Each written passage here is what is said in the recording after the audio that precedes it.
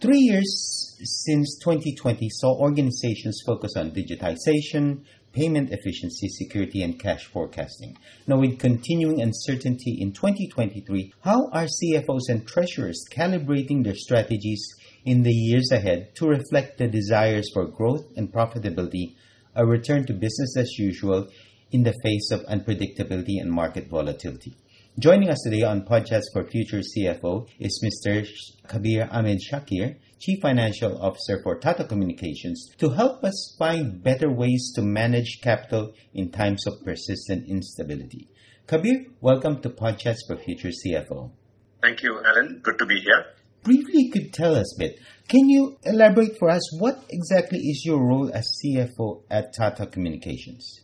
Well, I do have the typical role of any CFO of having the responsibility for overall financial management of the company. But the way I see it is today very aptly with your own title of Future CFO. I think CFOs are becoming Chief Future Officers of the company. They are probably, the people who are showing the mirror to the organization that if at the speed at which you are, traveling, are you able to reach the destination ahead of time, well ahead of your competitors, or are you going to go and crash land, somewhere, right? So, and you're going to run out of fuel, soon at the rate at which you're going and you'll not reach the destination. So I guess my joy and inspiration comes from steering the organization towards the future, ensuring dynamic resource allocation, and most importantly, performance management. Yeah, that is where, I get a lot of energy from.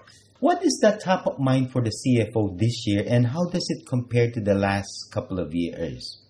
Well, I would say there's one agenda that should stay constant and focused is growth. There is no value creation, indirect restructuring, and cost efficiencies, although those are table stakes, and you need to do that. I've been born and brought up with a very simple thought that if there is a cost that is not facing the consumer, if there is a cost that is not adding value to the consumer, and it has no place in your P&L.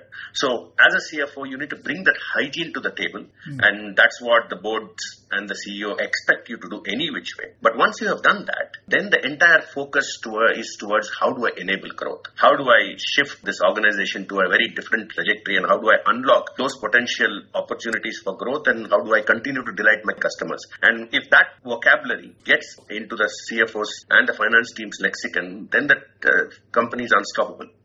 In times of crisis, cash is king. This phrase, is it still relevant in an increasingly digital world? And have you noticed any significant shift in attitude and approaches as it relates to capital strategy, for example, vis-a-vis the digital transformations that seem to continue to evolve and mature?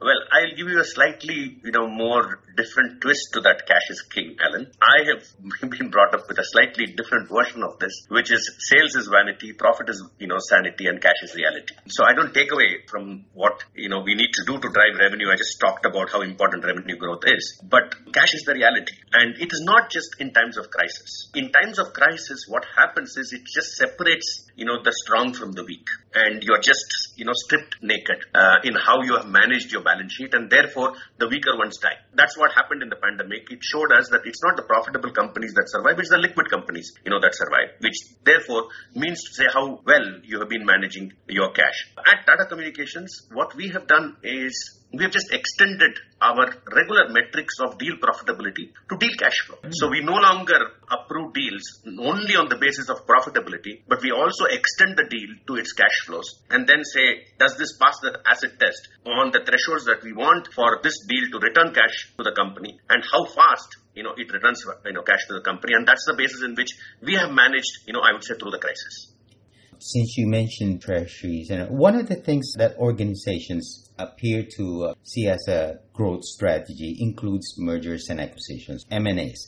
Now, not surprisingly, the last couple of years of the pandemic, the S&P reports that the overall APAC saw a decline of 11% in deal value and 24% in transaction value last year anyway. And globally, Morgan Stanley is saying that they expect M&As to be muted in the coming year. However, the interesting bit here I have to say is PwC says M&A tends to slow during times of uncertainty, yes, but those that take advantage of it, there's actually good valuation, and these can become attractive opportunities for organizations. In your opinion, are CFOs and leaders being prudent or overly cautious where they slow down mergers and acquisitions? Or in your view, that's just the way things are? Well, Alan, I think we need to provide a bit of context to both these statistics that you actually provided. First and foremost, I am going with a very, very big assumption that you are managing your business well and you're keeping your balance sheet in a hygienic and clean condition. If you have that, then the ability for you to dream about how to use that cash, even in times of crisis, becomes the focal point. If you don't do that, then you are scrambling towards how do I manage my internal businesses, and therefore you are even starving your business for the BAU capex, and investment that it's needed. Where is the place for you to talk about, M&A? And that is probably the reason why we talk about statistics of M&A slowing down. But great organizations in times of crisis also see that the level playing field has now shifted. The weaker ones are exposed. You have opportunity to go and acquire distressed assets at much lower valuation. And if you have been maintaining and doing your balance sheet well, then it gives you the space for us to go and acquire some good targets, right? Again, I would give the example of what we have done at Tata Communications is 3 years ago when there was a change in leadership and Lakshmi came in new. A few months later, I followed. We put together a finance strategy. And in the finance strategy, the core of it was fit to grow. How do you become fit enough, as an organization to grow not just today, but continue to sustainably grow for years to come? And in that focal point, since you talk about M&A, we said the internal cash generation of the company should be able to fund $50 to $100 million of tactical bolt-on acquisitions on an ongoing basis every year. Now, that was not the case 2-3 years ago. We had a blank slate because of our weaker balance sheet. But today, I can tell you, I'm proud to say that just based on internal cash accruals, we announced a deal which will close hopefully, in the next month. We announced a deal back in December for about close to $60 million, which is entirely going to be funded through just efficient balance sheet, better working capital management, and all internal accruals, not a pie taken from any debt or equity shareholders. We've had 3 years of muted growth, if not declines, for most organizations. This year, we have inflationary concerns coupled with, of course, continuing uncertainty in other parts of the world, including what appears to be sort of like hints of possible new financial crisis that stem from bankruptcies in the U.S. How do you see CFOs shifting their capital management strategies to reflect the continuing, albeit different kind of crisis in 2023 and beyond? Well, I would put the biggest emphasis on liquidity, Alan. End of the day, look, all these long-term plans are all good and great. But end of the day, long-term plans are nothing but resource allocations. So you need to survive today. You need to be, and the other part of my strategy on finance is fit to compete.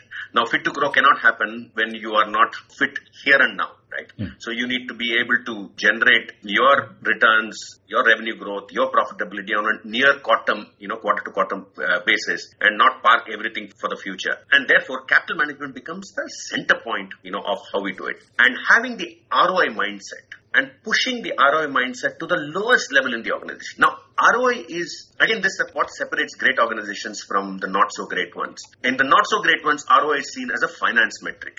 In great organizations, ROI is seen as a business metric. And when you bring the ROI mindset to every individual in the organization, automatically capital management is taken into account.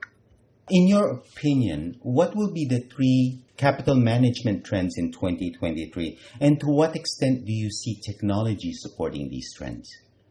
Well, I would say as we are walking in the news of recession in Europe and US, plus the not so good news that you heard from the banks, with all of those things put a lot of stress. And coupled with it, the Fed is not relenting on its interest rate hikes. So you do have the external environment which is quite choppy. You have the external environment which is extremely volatile and a lot of uncertainty that seeps in. So it is but natural that boards and CFOs are looking at how do I conserve cash and how do I prudently invest cash. Yeah. So capital management is definitely at the front and center. Having said that, I think there is clearly a continued investment and push in digital and in technology. So they are, of course, sacrificing, or I would say making heavy trade-offs in other areas, but not when it comes to digital and technology, because in a way there is a fear of missing out. In a way, there is also robust digital transformation plans, and these were multi-year journeys that they have signed up to a couple of years ago. And this is a one-way street. You've got into it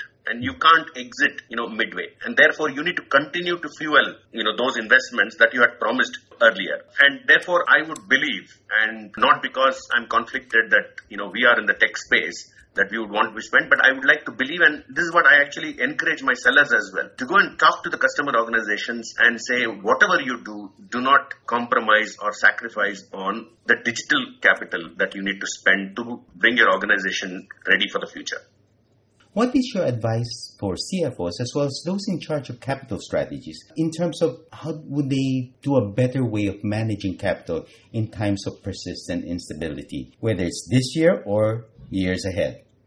Well, look, we talked about, of course, capital investments, which is fixed capital. And, I would also like to, shed a light on working capital. And sometimes, look, Alan, I think we do a disservice by calling it working capital management. I don't call it working capital management. I call it improving cash conversion cycle, right?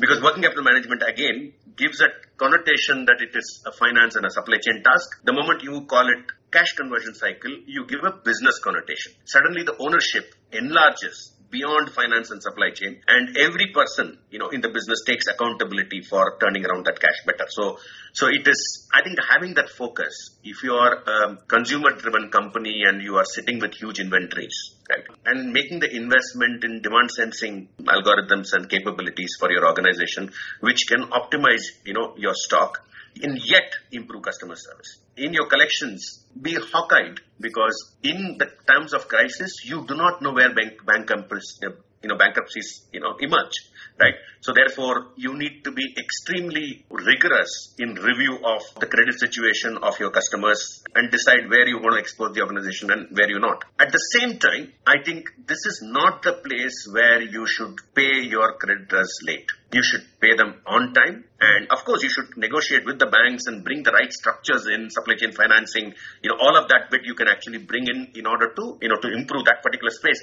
But paying them late or negotiating even higher credit terms is not something which I'd like to do, because what you're doing is you're killing the ecosystem. You're taking the cash out of. You should improve the cash conversion cycle through efficiencies. Efficiencies as a system, not just for you, but for the ecosystem, included. But you do not do that by using your negotiating muscle and hurting the other person, because end of the day, we have to all succeed. Our customers, our vendors, ourselves, the entire ecosystem needs to succeed. And I would say, please have a lot of focus on, improving cash conversion cycle for the organization. Kabir, thank you very much for joining us on PodChats for Future CFO. Thank you very much, Alan. That was Mr. Kabir Ahmed Shakir, Chief Financial Officer for Tata Communications, on the topic of better ways to manage capital in times of persistent instability. You are listening to PodChats for Future CFO. As always, if you have a topic you'd like us to cover on this channel, simply email us at editors@society.com. We'd also like to invite you to sign up for a free weekly newsletter so you won't miss an episode of PodChats for Future CFO. In the meantime, stay safe, have a great day, and see you on the next episode of PodChats for Future CFO. Bye for now.